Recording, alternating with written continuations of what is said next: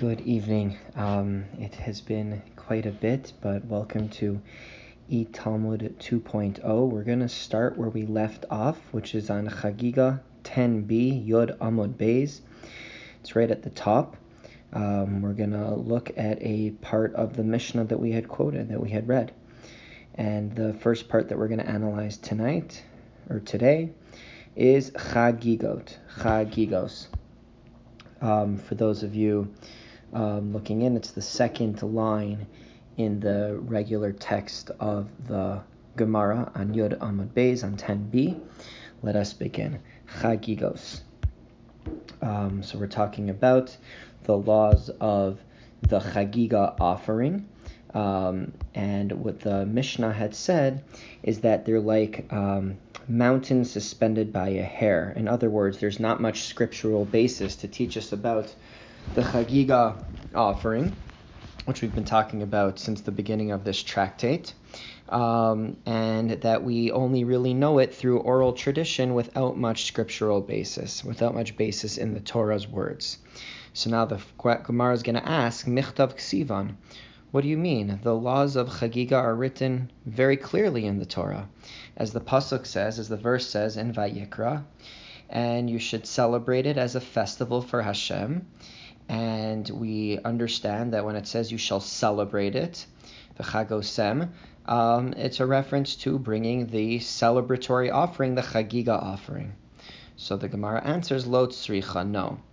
When we talk about the law of the Chagiga offering being suspended by a hair, it's necessary to say that. In other words, we have to say that it doesn't have that scriptural basis because of the following question. L'chad amar le Rav Papa la Abaye, because Rav Papa himself said to Abaye, Mimai dahai v'chagosem oso chag laHashem zevicha. From where do you know that when the verse says in Vayikra, and you shall celebrate it as a festival to Hashem, how do you know that that's making reference to a sacrificial offering? Maybe it's just referring to celebrating. You shall celebrate. Dilma chogu chaga ka'amar Rachmana. Maybe the Torah is just saying to celebrate. So that is Rav Papa's question to Abaye, that the verse that we are just taking for granted that says you shall celebrate, that we take for granted that it means that you should bring a special celebratory sacrifice, a Chagiga sacrifice. How do you know that? Maybe it just means that you should celebrate the Sukkot festival. So now we're going to answer Rav Papa's question. So we're kind of going off on a tangent, but as of right now, the point here is that we see that Rav Papa didn't see that it was clear from the verse that you're supposed to bring a Chagiga offering. Hence, it's appropriate to say that it's one of those laws that are suspended by a hair. But now we're going to have to answer Rav Papa's question. And in answering it, we're going to see that there is scriptural source for the Chagiga offering, which then would bring us back to our original question, which is, why are we saying that the Chagiga offering is a law without scriptural basis? Okay, but now for right now, we're going to answer Rav Papa's question. Elameata, but wait a minute, if you're going to say, but if that is the case, that the verse does not refer to a Chagiga offering, but wait a minute, there's a pasuk, there's a verse that talks about Moshe and Aharon coming to the Pharaoh and saying, send out my nation, v'yachogu li b'midbar. And so did God say that they will celebrate with me or to me in the desert. Hachinami dechogu chagahu. And are you going to say that there what it says you're going to celebrate, Rav Papa, that it's there where it says to celebrate, it just means to celebrate a festival? V'chitema hachinami. And if you're going to say, yeah, that's exactly what it means there. V'haksiv. But wait a minute, we see very clearly that Moshe tells the Pharaoh, Vayomer Moshe, Gamata titain biyadenu zvachim va'olot, that not only are you going to send us out, Pharaoh, even you will place in our hands zivachim, special festival offerings, and olot, burnt offerings. So we see very clearly that there, when Moshe was telling the Pharaoh that we're going to celebrate, it was obvious that it meant bringing a special type of offering. And if that's the case, here too, when Hashem tells us to celebrate on the festival of Sukkot, it must mean a special type of offering should be brought. But now the Gemara is going to say that's not the case. Dilma hachi ka'amar Rachmana. No, perhaps this is what the Torah meant when Moshe was telling the Pharaoh that he was going to supply them with zvachim ve'olot. All that he meant was ichlu ushasu v'chogu chaga kamai. All that the Torah was saying is that Moshe was telling the Pharaoh, send them out so that they can rejoice, meaning have a festival with God. And that which Moshe told the Pharaoh, that even you are going to send zvachim and olot, that doesn't mean you're going to send sacrificial offerings to be brought, but rather you're going to send meat to be slaughtered and meat to be cooked, so that you will be taking part, you will be adding to the celebration of the Jewish people. But you definitely cannot say that from this verse of Moshe speaking to Pharaoh, that you see that celebration necessarily means bringing a sacrificial offering. So now we're going to try to bring another proof that when it talks about celebration, chag, it means a chagiga offering. Lo salkadaitach. No. Do not let it enter your mind to say that the word celebrate does not mean bringing a sacrificial offering. Dichsiv, because the verse says, V'lo yalin chelev chagi aboker, because the pasuk says that do not leave the chelev chagi, which means the fat of my festival, do not let it remain overnight until the morning. So here we see that we have the word of the fat of my festival. And what does festival obviously mean? If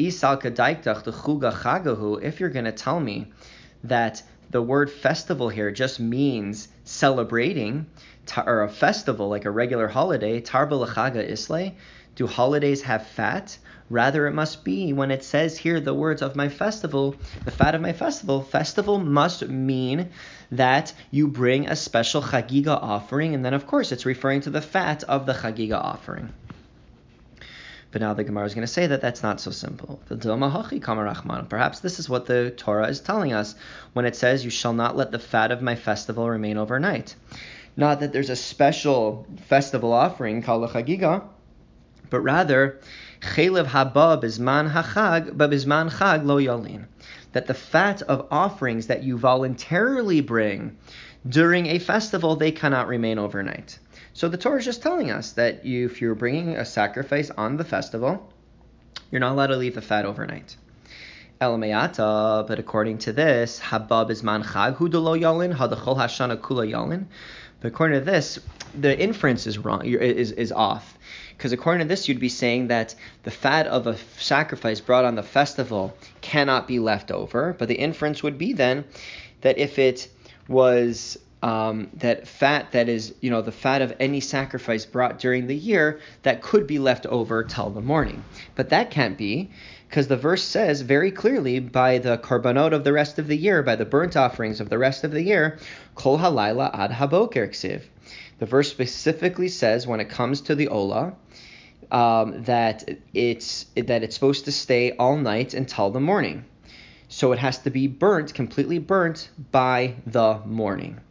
So don't tell me then that the verse means that the verse that talked about the fat of the festival just means the fat of a voluntary sacrifice you brought during the festival cannot remain overnight, cannot remain till the next morning, because the inference is wrong. We already know, we already have a verse that teaches us that sacrifices in general cannot remain until the morning. So rather it must be that what that verse is teaching us is that there's a specific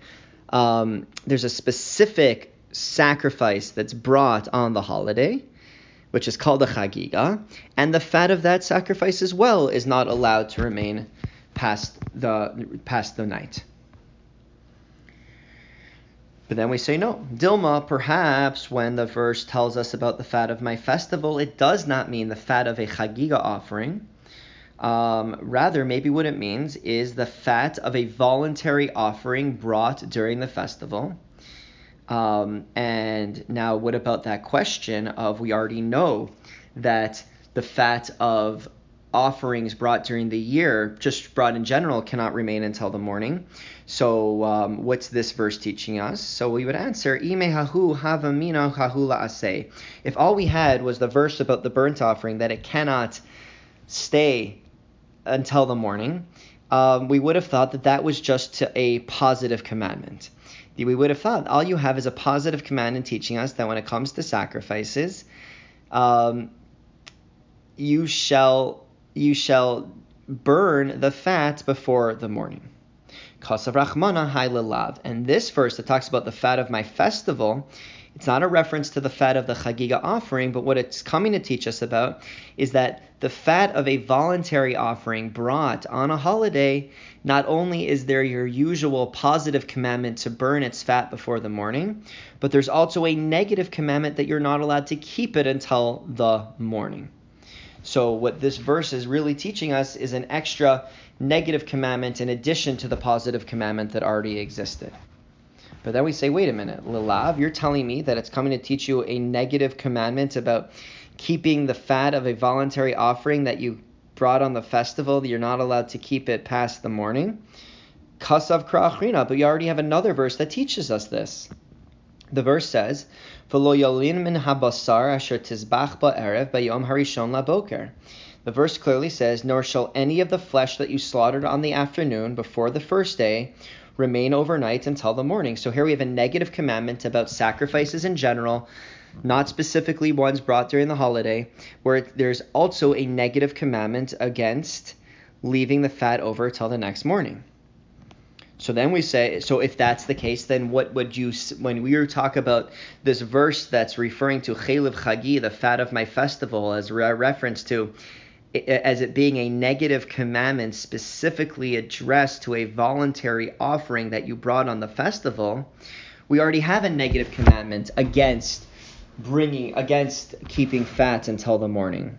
So then we say, V'doma la'avor lav b'shnei lavin va'aseh.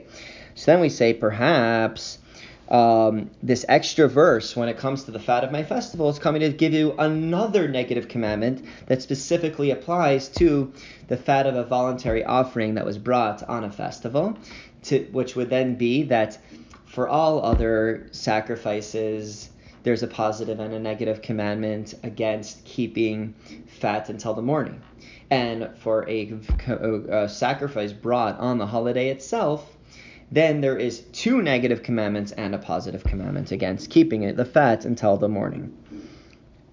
So far what we're saying is that we don't really have a clear scriptural basis then for this idea that you have to bring, for this idea of a Korban Chagiga, a special holiday sacrifice. So how are we going to answer, which was Rav Papa's question in the first place, where do you have a scriptural basis for it? So now the Gemara is going to answer, Ela Asya Midbar. Rather, we learn it as Gzeira Shava. Gzeira Shava is a special way of expounding verses. And what it does is it sees an extra word in one verse, and it sees that same extra word in another verse. And it says that there's going to be a lesson that one verse will teach the other. I mean, you can learn something unique that's unique to both of those verses because they both share the same superfluous word. So, what is the superfluous word we're looking at? The word is midbar. Two verses that have a word they didn't need. And what is that word? Desert. Midbar. Ksiv hacha v'yachoguli b'midbar.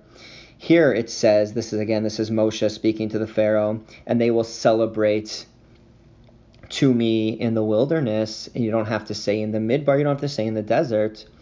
Uchsiv hasam, and there it's written, Uhazvachim umincha higashtem liva midbar. This is a verse in Amos, so in the prophets, and there it says, did you bring to me offerings and meal offerings in the desert? Ma lahalan zvachim, just like in that verse in Amos, we are referring, there's an extra word of desert, and we are referring to sacrifices. Afkan zvachim, so too here, when Moshe is speaking to the Pharaoh, and you have the word desert, it must, and you have the word, and you're talking about celebrating, it must be that celebration was through sacrifices. And that's where we know then that the word celebrate, v'chagosem, is a reference to bringing a celebratory sacrifice, a korban chagiga.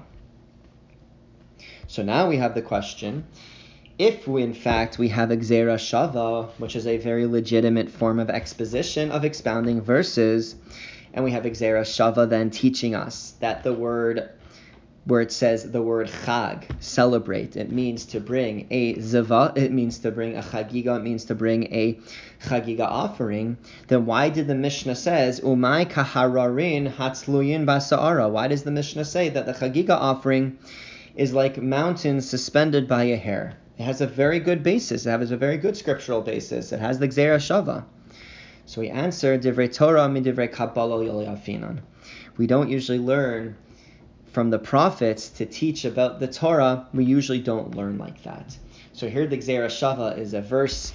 The Gzeira Shava that we are saying is using one verse in Exodus, which is from the Torah, the 5 books of Moses, and one verse from Amos, which is the prophets.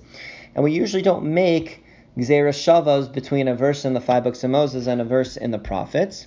So because that is how we know that you're supposed to bring a chagiga, or that the word chag, celebration, means to bring a korban chagiga, that's not considered strong scriptural basis. And that's why we say that it's like a mountain suspended by a hair. It does not have strong scriptural basis. We are relying on the oral tradition of our sages.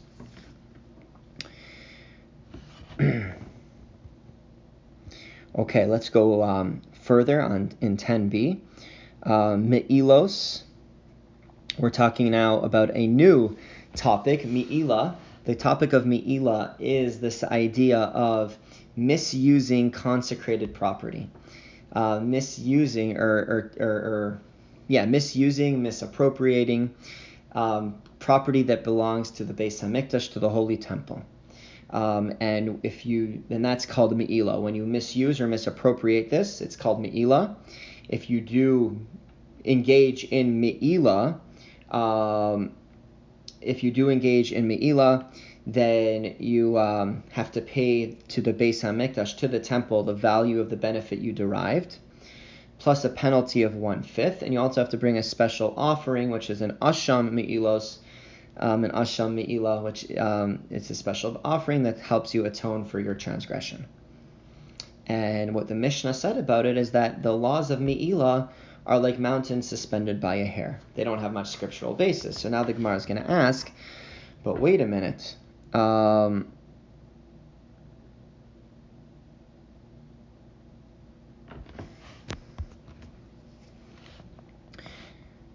now the Gemara is going to ask, Michtav Kesivan, that what are you talking about? The laws of Me'ilah are very clearly written in the Torah. So why are you saying that they're like a mountain suspended by a hair?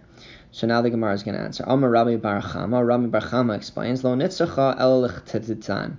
When the Mishnah says that they are like mountains suspended by a hair, it's only referencing one law, specific law of Me'ilah in the following Mishnah. And it's referring to a shliach, which is an agent. And what happened is let's read it. Hashliach sha'asa shlichuso bal habayis ma'a. If an agent redoes his agency properly, then we say that the sender is the one that does Me'ilah. So the case is as follows. The sender had consecrated money that was consecrated. He forgot that it was consecrated, and he sent an agent to go and buy him pants. And the agent went and bought him pants, not realizing that this was consecrated money. So what we're going to say is that the agent himself, although he used consecrated money for mundane purposes, buying pants, because he did it under the as an agent of somebody else, of the sender, we're going to consider it the sender's transgression. He is the one that is guilty of Me'ilah. Lo asa shlichuso shliach. But if the agent did not fulfill the agency correctly, so instead of buying pants, he bought him a shirt, so he didn't fulfill the agency. So then we say it was the agent himself that is guilty of me'ilah, because he didn't follow the agency. So now we're going to ask, now the question is when the agent does successfully fulfill his agency, why is it the sender that's guilty of me'ilah? He didn't do anything. It was the agent that misused the money, not the sender. Are you going to say that you can have a scenario where the agent sins, yet it's the sender that's going to be liable, is going to be guilty of me'ilah?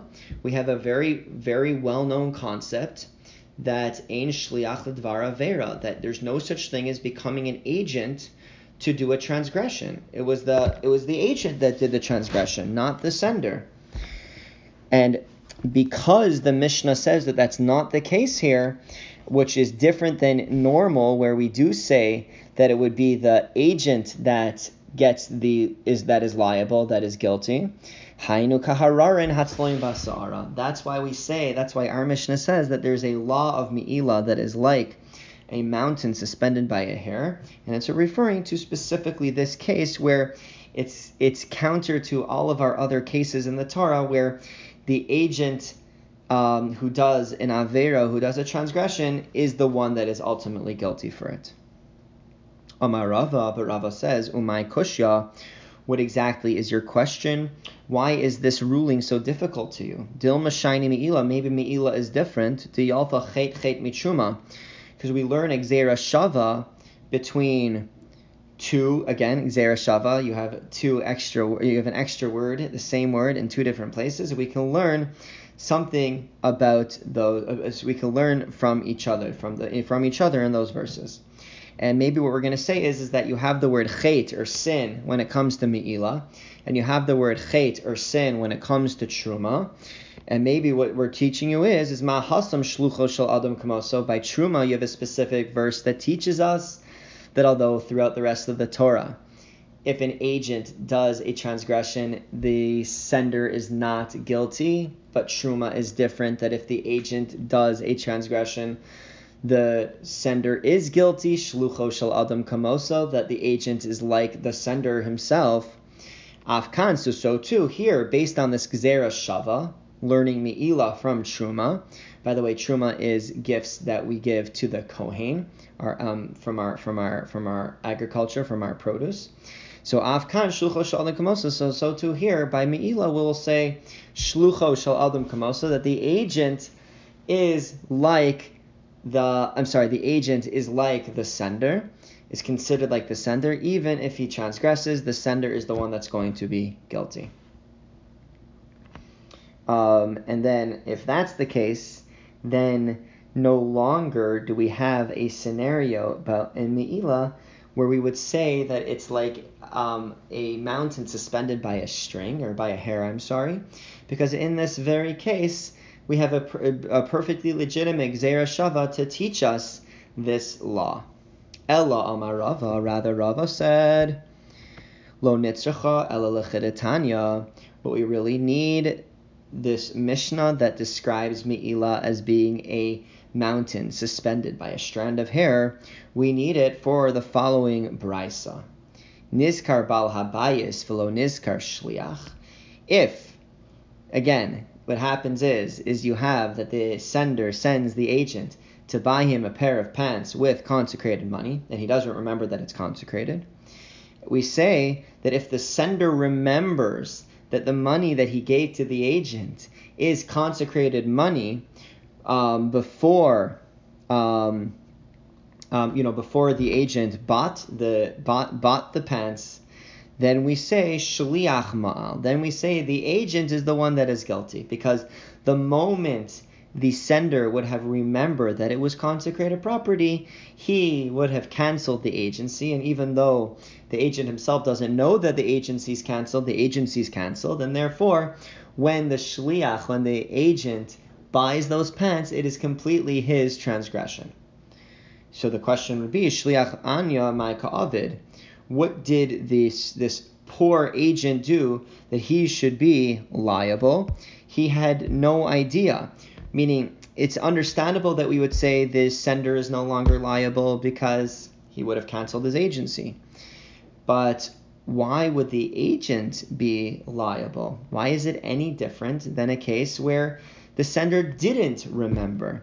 In neither of these cases, why should the agent be liable? All he's doing is fulfilling the orders or the agency of the sender.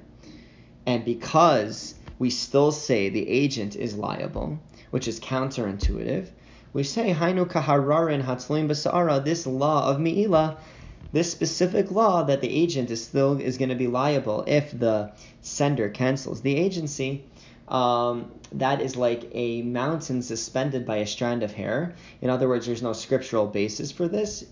We only know this through the oral tradition of our sages. Amar Rav Ashi, but Rav Ashi says, "My kusha." No, what's the question?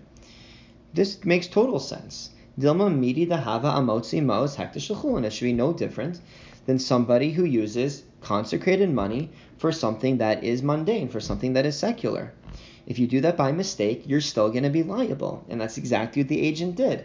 The agent took consecrated money, used it on something secular, used it on something mundane, and therefore he should be liable. And therefore, this law cannot be described as a mountain suspended by a hair, because in fact, this is the logical. This is exactly a case that has scriptural basis and is the logical conclusion. Rather, Ela Amar Rav Ashi. Rather, Rav Ashi says, Lo nitzacha el chetitnan. It's necessary for the Mishnah to teach us that there's a law of Me'ilah that is like a mountain suspended by a hair for the law in the following Mishnah. Natal Evan O Korah Shal Hektish, if somebody took a stone or a beam from Hektish, from the temple's treasury, Hareze Lo Mal. If you only took it, you're at that point you're not yet considered guilty of Me'ilah. Nis nasna lechavero, but if you gave that beam or that stone to your friend, hu ma'al v'chavero lo mal, then you, the taker, are guilty of Me'ilah, because you now have misappropriated it. You gave something that belonged to Hektish to somebody else, and the person that receives it, he is not guilty of Me'ilah. So now we're going to ask as follows. Michti and Mishkal Shakla. Now wait a minute. In both of the cases mentioned in this Mishnah, he had already taken the stone or the beam. Malihu, why does it make a difference if it's he himself that's taking it? Umali Chavero, or if he takes it and gives it to his friend. Just taking it alone, that should be when Me'ilah happens. So what are we saying here? This doesn't seem to make sense. Rather, we only know this through oral tradition. We don't have a scriptural basis for this specific law, and that's why Hainu kahararin hatzloim b'sa'ara. This is the example. This is the case that the Mishnah describes as that is a law of Me'ilah that is like a mountain suspended by a hair. But now we ask, Umay Kushya, what do you mean? What's the difficulty with this ruling? Dilma Kiddush Shmuel. Maybe this Mishnah is like Shmuel explained. The Amar Shmuel, because Shmuel said, Hacha, here, Begizbar Hamasuro Slo. I'm sorry, we're now at Yod Aleph, Amud Aleph, 11a. And what Shmuel is saying is that law in that Mishnah is referring specifically to a Gizbar Hamasuros lo avnei vinyan askinon. We are specifically dealing with askinon, means we are dealing with a gizbar, a temple treasurer, to whom the building stones were entrusted. D'chol heicha damancha, because wherever they rest, meaning wherever they rest while still on his property, bershusa didei mancha, they still are his. They're resting in his possession. He was specifically given them. He was entrusted with them. So by him just taking it into his home, for instance, a beam or a shrak into his home, at that point, no Me'ilah has happened because he was entrusted with them by the temple treasury. It's only once you give it to somebody else, where you're then taking it out of the temple treasury's domain, that's when Me'ilah happens. Elamei Seifa. But if that's the case, then this makes total sense. And then we're back to asking, where is there a case of Me'ilah that is considered like a mountain suspended by a hair? And let's stop here, and I will try to do 11a, Yod Aleph, finish Yod Aleph, Amud Aleph tomorrow.